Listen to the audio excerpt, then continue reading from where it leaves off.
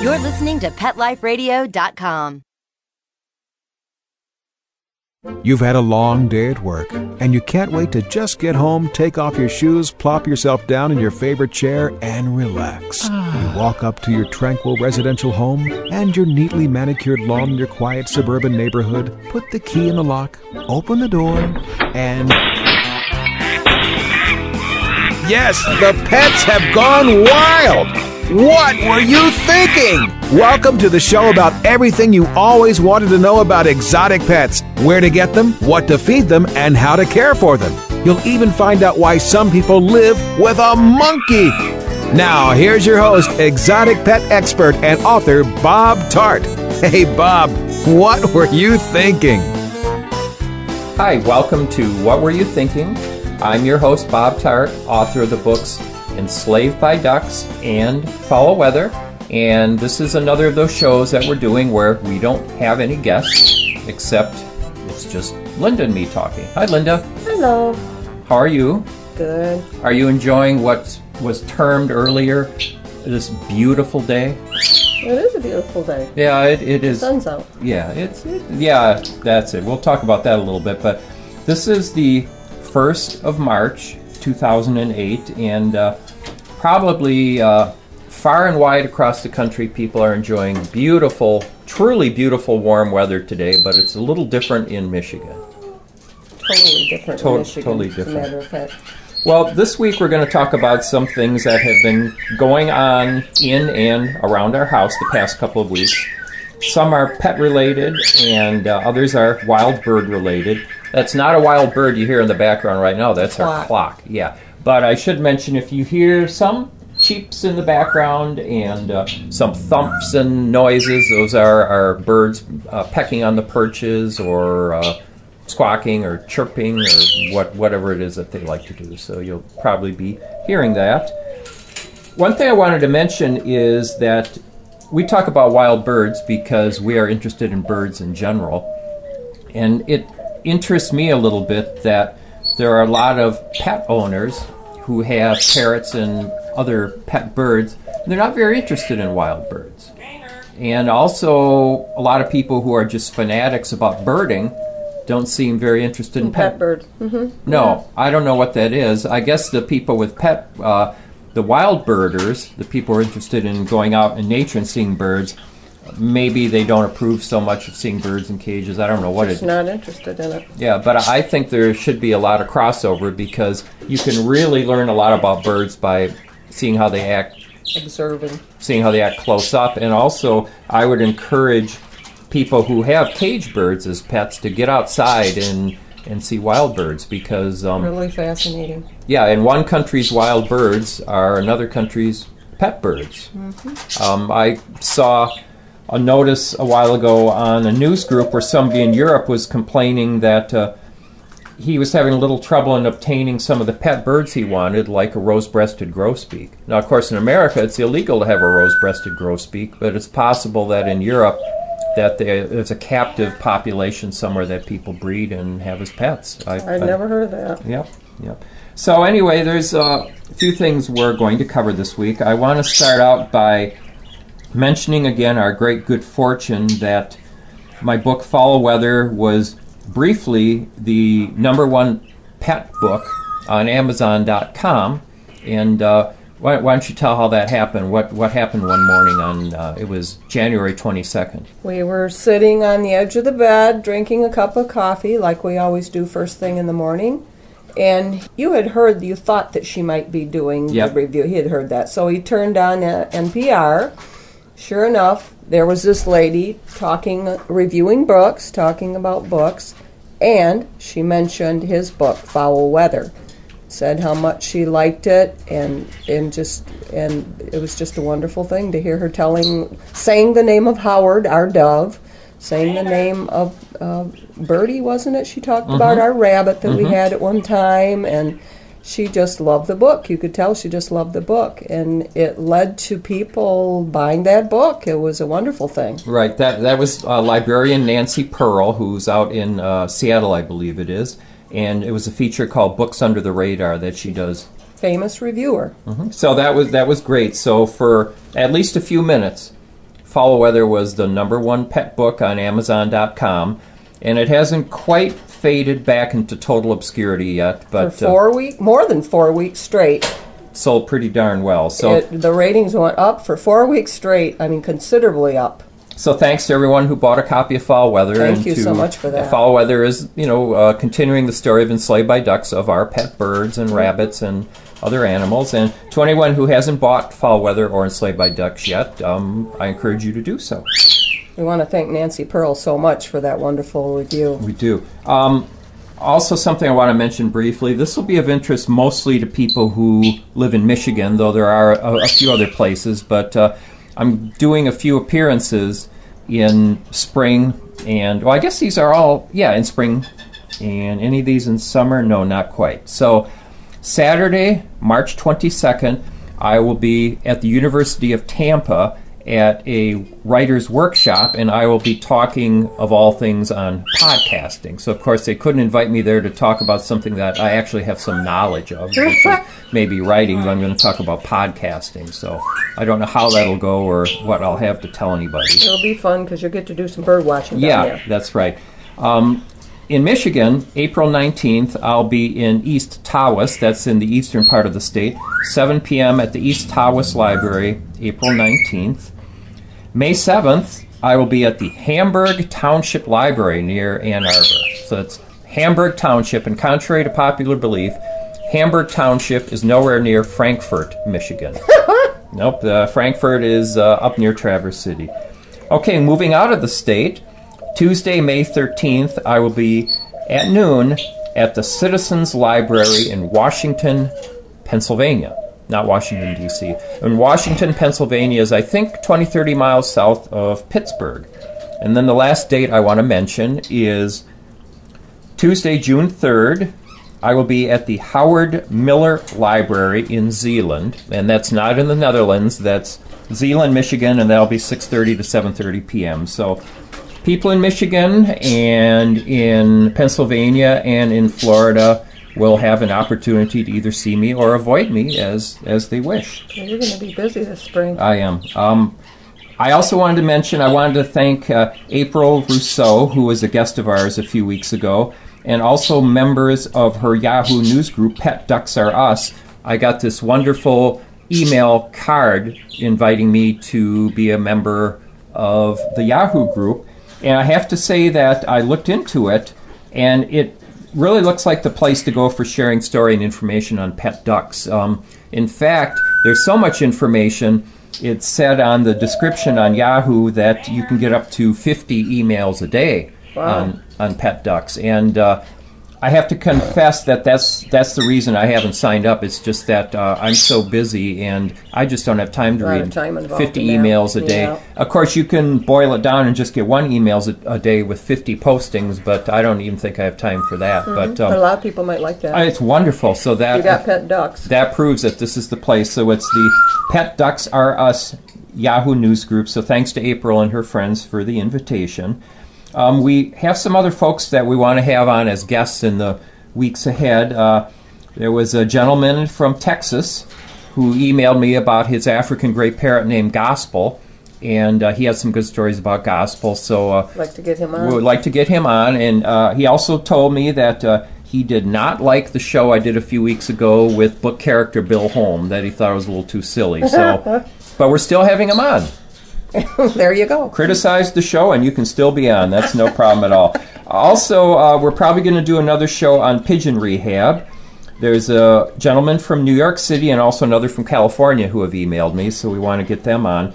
And speaking of people named April, we have a friend named April Anderson, and I'm hoping to drag her onto the show. She has just done some amazing work. She worked in Hawaii with endangered birds. Alaska. Up in Alaska. And most recently, she worked for a large aquarium, and she will have some good stories. Mm-hmm. So, getting back to the weather in Michigan, as I might have mentioned, I was at the Blue Ribbon Feed Mill today, and when I was leaving, Barbara said, "Enjoy this beautiful day." And only in Michigan would people tell you to enjoy a beautiful day when I think it was 5 minutes of sunshine. Yeah, it was 25 degrees this morning. We have how many inches of snow on the ground? Would you say 8 inches or so? Something like that. Yep. Yeah, something like that. And 38 out of 40 days, the weatherman said recently, snow. So 38 out of the 40 days of a recent time, he said that, snow.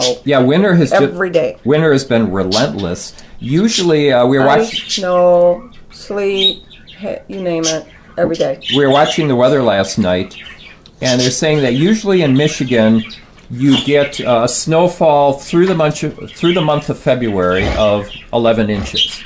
That's about it, because I guess generally most of the snow falls in December and January. So 11 inches is the average for February. We have had, I think, about 40 inches this February. 40. Mm-hmm. 40 inches, and I would say there's no end in sight. No. The weatherman... Halfway through March, it's going to still be wintry like this. Yeah, it is. And just a few years ago... Love it or leave it, as they say. A few years ago, I recall, I think it was April 8th, when we had a terrific ice storm and we had to get the generator started because we lost power for 3 days. Is that April? Yeah. I got up had to get up in the middle of the night to fill the generator with gas, and the thermometer read 8 degrees. So that's what you can look forward to in Michigan in the first week of April even. So wonderful state to live in. The weather has been really weird this year because we've had warm-ups and cool downs, and that might be one reason we've had so much snow is because these fronts come through. And a couple Sundays ago, it was so warm that it was raining all morning in the wee hours of the morning, and you would think that this would be a respite from suffering, but it was not, because it had some really bad effects on our pets.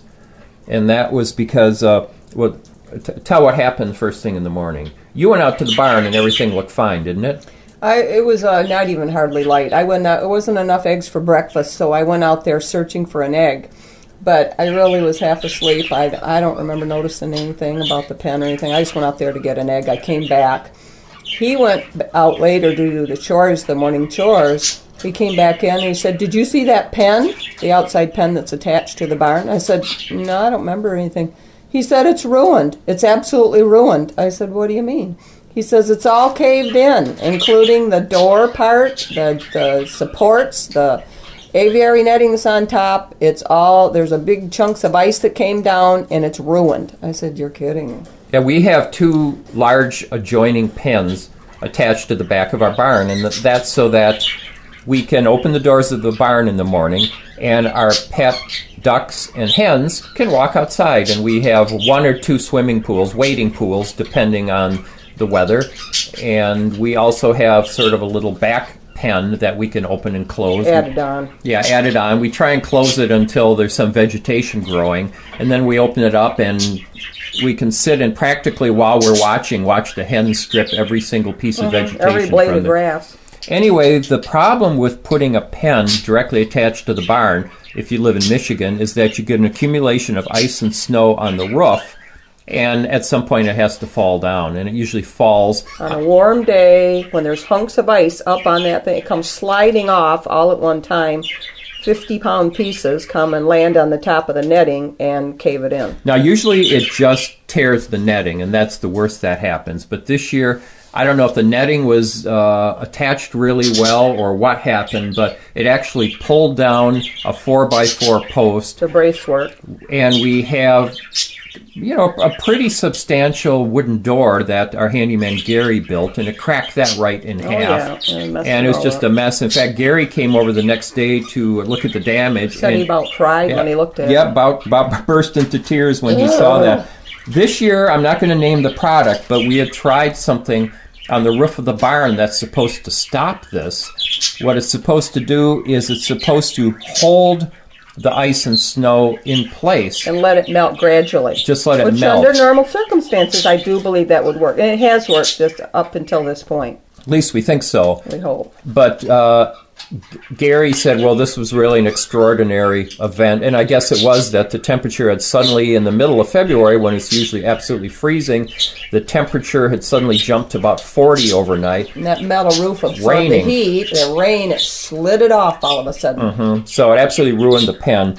But Gary is a genius at fixing things, and he came by on Monday, and he was able to drag these metal grates. I don't know what the metal grates were used for. There's the people who used to own our property had them, massive metal grates, and he was able to rebuild the whole side of the pen with those. And just pop everything back up. So the poor, maybe it was Tuesday he did it, but at any rate, our ducks and hens had to sit inside the barn for a couple days. 2-3 days. I don't think they suffered too much because we have that heater in there, and it was pretty warm, and they had straw, and it didn't seem to bother them too much, although when we did finally open the door... They were really happy to get out. Yeah, they were happy to get out, so that wasn't too bad at all. Well, surprisingly, we are at a breaking point, and so we're going to get back and tell you about something else that happened that Sunday in the rain. And you are listening to What Were You Thinking on Pet Life Radio. I'm your host, Bob Tart, and we'll take a break. We'll be right back.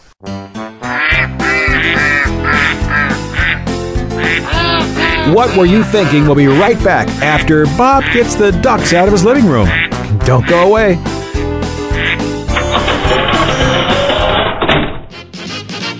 Here's the story of a lovely lady who is bringing up 3 very lovely gulls. Join us every week on Wings and Things with your host, Susan Chamberlain, and get a bird's eye view of everything there is to know about pet birds and how to make your frequent flyer a happy camper. Wings and Things. That's the way we became the Birdie Bunch. Only on PetLifeRadio.com. Pets are part of the family, and when traveling with your dog, there's only one magazine to include when packing your doggie's duffel bag, and that's Fido Friendly, the travel and lifestyle magazine for you and your dog. Each bi-monthly issue includes hotel, city, and state reviews, and doggy destinations to explore with your furry companion. Fido Friendly magazine can be found at Borders, Barnes & Noble, PetSmart, pet boutiques, and Fido Friendly hotels nationwide. Or you can go online to subscribe at www.fidofriendly.com. So get traveling with your pet today and leave no dog behind. And remember, Fido Friendly's the only magazine dedicated to the travel lifestyle of man's best friend, and the one magazine your dog will thank you for.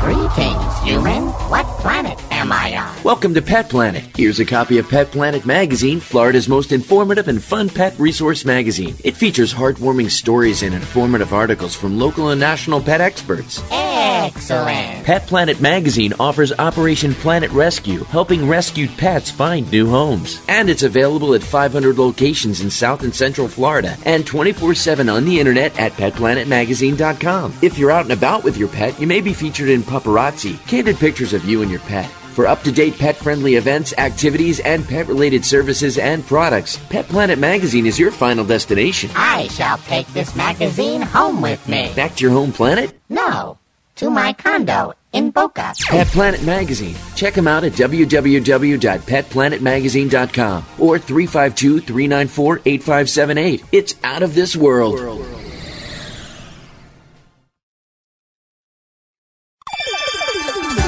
Let's Talk Pets on PetLifeRadio.com. Okay, ducks are in the pond, rabbits in his hutch, and monkeys... Ow! In my car! Oh, okay, well, I go check my insurance policy. We'll turn you back over to Bob.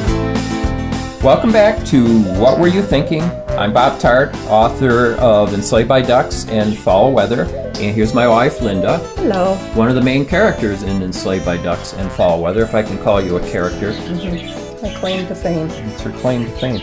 Something else happened last Sunday, or 2 Sundays ago, excuse me, in the rain.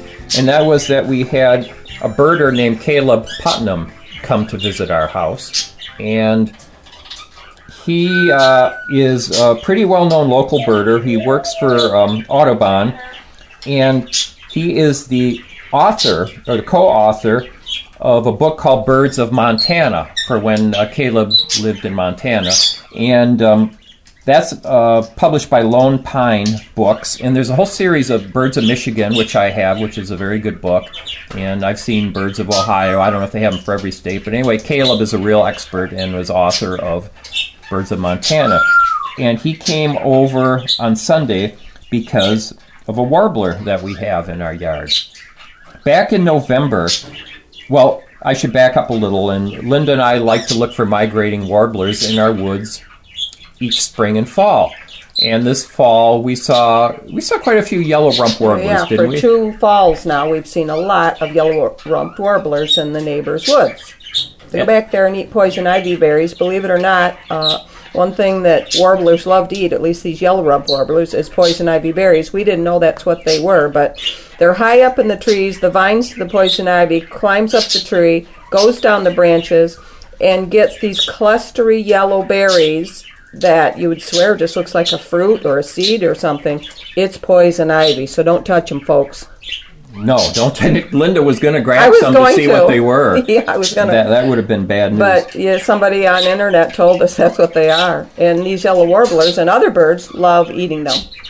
And they would come, those yellow warblers stayed for weeks, didn't they? Mm-hmm. They usually start disappearing in October, but this year I was surprised on November 30th to look out the window and see 2 yellow warblers on the ground in the snow pecking away at seed that had fallen from our sunflower seed feeder. This is in our yard you're talking about, right? Right in our yard, right outside the window. So I thought this was unusual, so I took a photo of the yellow-rumped warbler, and I mentioned on the birding mailing list, it's a southeastern Michigan mailing list, we're in West Michigan, and I mentioned we had a yellow-rumped warbler, and there wasn't too much interest in that because I guess it is common enough for a few yellow-rumped warblers, especially if you live on a river like we do, for them to stay the winter. What do they eat? Just dry fruit? Berries, the poison ivy berries, and we had some grapes, wild grapes, so they could eat those. So no one thought anything of it, and of course I didn't.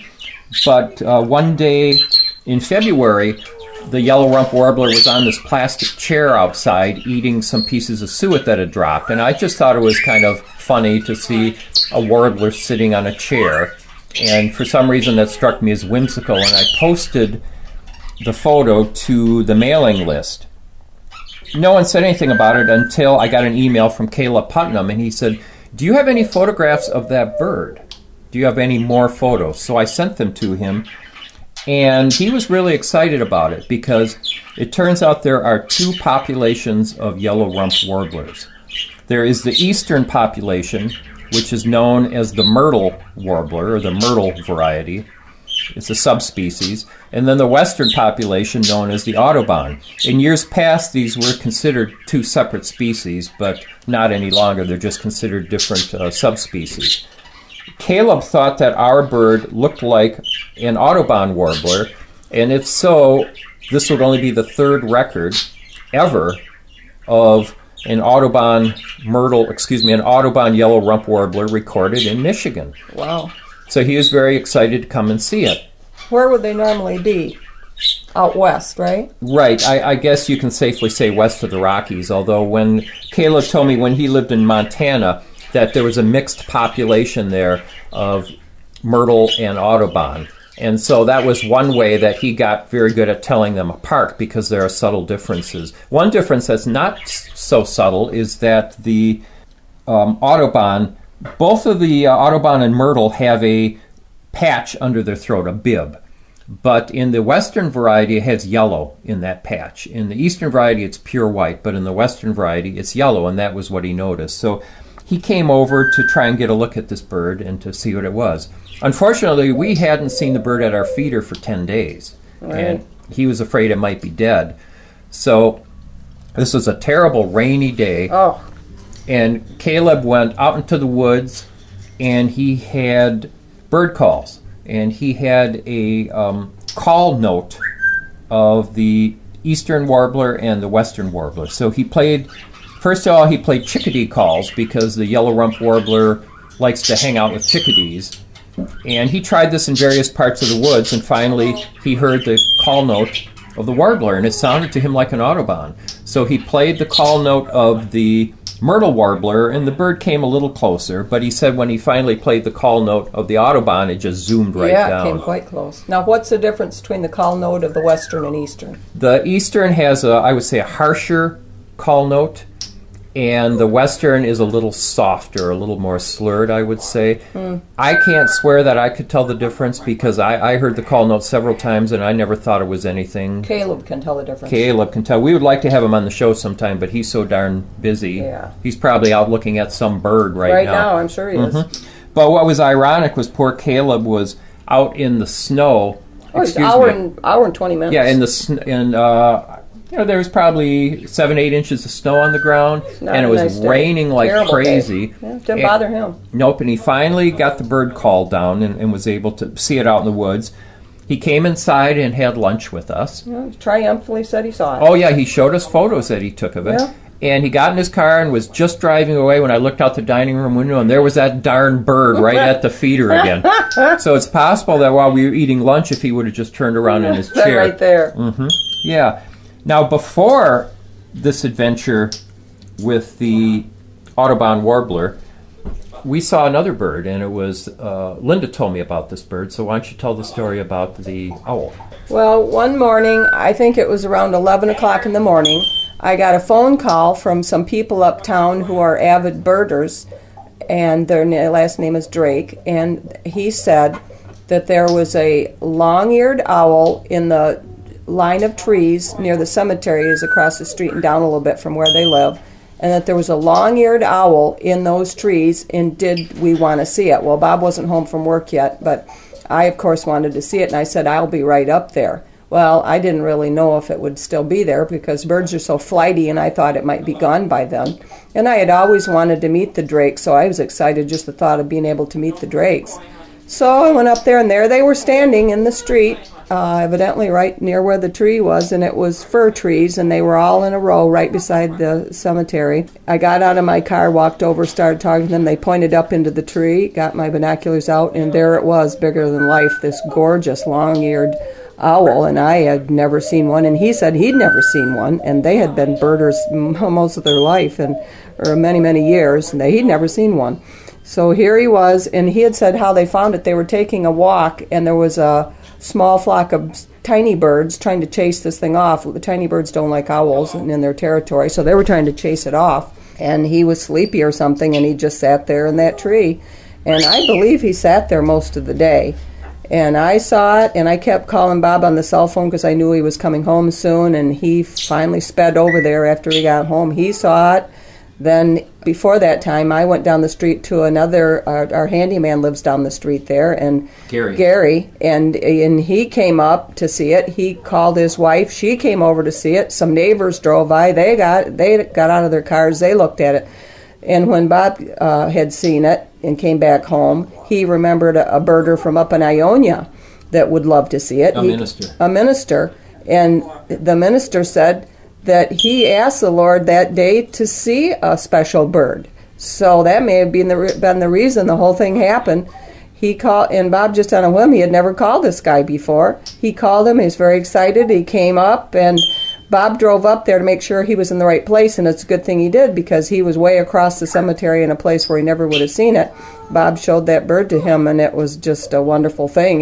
He said this was his, what did he call it? His nemesis bird. His nemesis bird, a bird that he could never see, that he'd always trying to see, and it would go away just before. So this was an answer to a prayer for him to see this bird on that day. And, of course, we were all thrilled to see this bird. It sat there most of the day. Yeah, long-eared owls We have wonderful pictures of it. Yeah, we'll have a picture on the Pet Life Radio website. They're very rare. They're a rare bird. They are. They're very uncommon, although I was asking Caleb about it, and it's not so much that they're incredibly rare, it's that they are uncommon, but they hide well.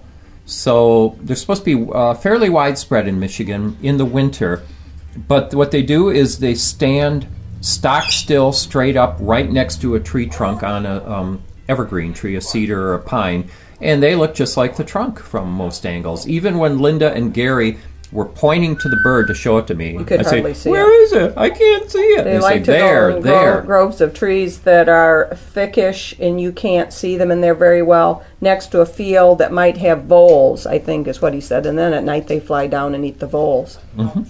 So getting back to the Audubon warbler, Caleb and a couple other birders told me that they were going to come by the next Sunday. But what was funny was on Saturday, there was a knock at the door, and apparently the word had gotten out that we had a possible Audubon warbler on our property. There were a couple birders that had driven over, and they said, well, hi, we're here to see the Audubon warbler. Like it was some bird. Like we had it in the back room or something. Yeah, I told it. And then later in the day, 2 other people came by and knocked on the door. Hi, can we see the Audubon warbler? I don't know. They thought we could just produce it. We hadn't seen it for like 5 days. Yeah, I told Linda the next time someone comes like that, I'll say, well, just a minute, then I'll come back and I'll say, I'm sorry, but he's busy now. Yeah, he's busy. He told me he's not seeing anyone today. Can you come back tomorrow? Caleb came back the next day with Michigan birder named Adam Byrne, and Adam, it turns out, has seen more species of birds in Michigan than anybody. It's 350 or 70. It's some amazing number. And then another birder named Curtis. They started out by going out into the woods, and they glimpsed the bird, and then just for fun, they came back to our feeder area, not expecting to see it because I hadn't seen the bird in a long time. I went out and joined Caleb and Curtis and Adam, and after about 20 minutes, the bird showed up, and they got some gorgeous photos. Now, you might wonder why all this fuss. If they saw the bird, they should know what it is, but Caleb has been concerned that it is not a pure Audubon, that it's what you would call an intergrade, meaning that it's a mixture. A mixture. You can't really call it a hybrid because I guess a hybrid refers to different species mating, and these aren't different species. These are different subspecies. So Caleb thinks that if it's not an absolutely pure Audubon, it's at least a 95% Audubon. Mm-hmm. And he was saying one way you can tell the difference besides the yellow patch is that the that bib is on the myrtle warbler. It comes up further around the neck, whereas it's smaller and more sharply defined, I guess you would say, on the Audubon. And also the Audubon's face is pretty clear of other markings. It has a split eye ring, a little white crescent above and below the eye, and then that's it.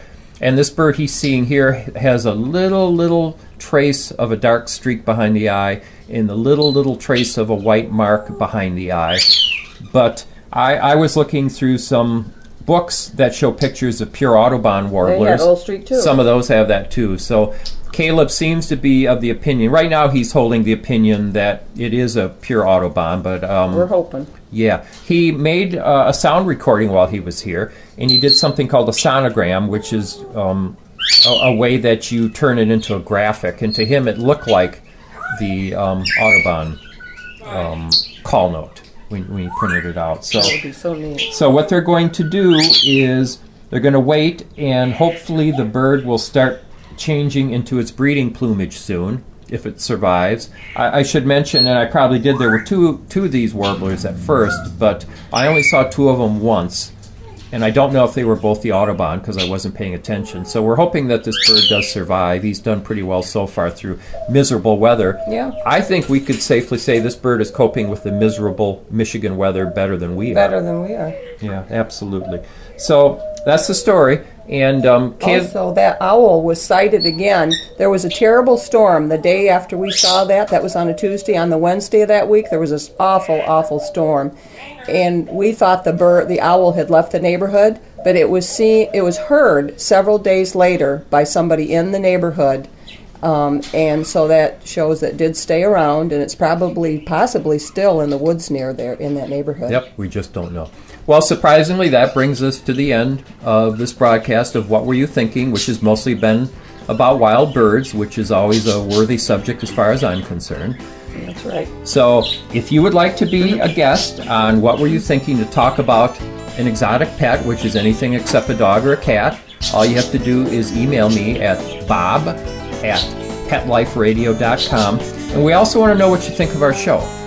So email us and tell us if you don't want to hear any more skits with book character Bill Holm. Or tell us if you want to hear more about parrots or... Yeah, we'd like to know what you'd like to hear about. Absolutely, and please share your story. Even if you don't want to be on the show, share your stories about your pets. Oh, we would just love that. So bob@petliferadio.com. So that's it for this week. I want to hear from you. Thanks for listening, and thanks to our very mysterious producers who are under the sea in a bathysphere this week producing the show. So, bye-bye. Thanks so much for listening. Bye. Thinking about buying a monkey? How about a ferret or a skunk? Then check out the show that will answer the burning questions. Where do you get them? What do you feed them? How do you take care of them? And most of all, what were you thinking? With exotic pet expert and author Bob Tart. Every week on demand from PetLifeRadio.com.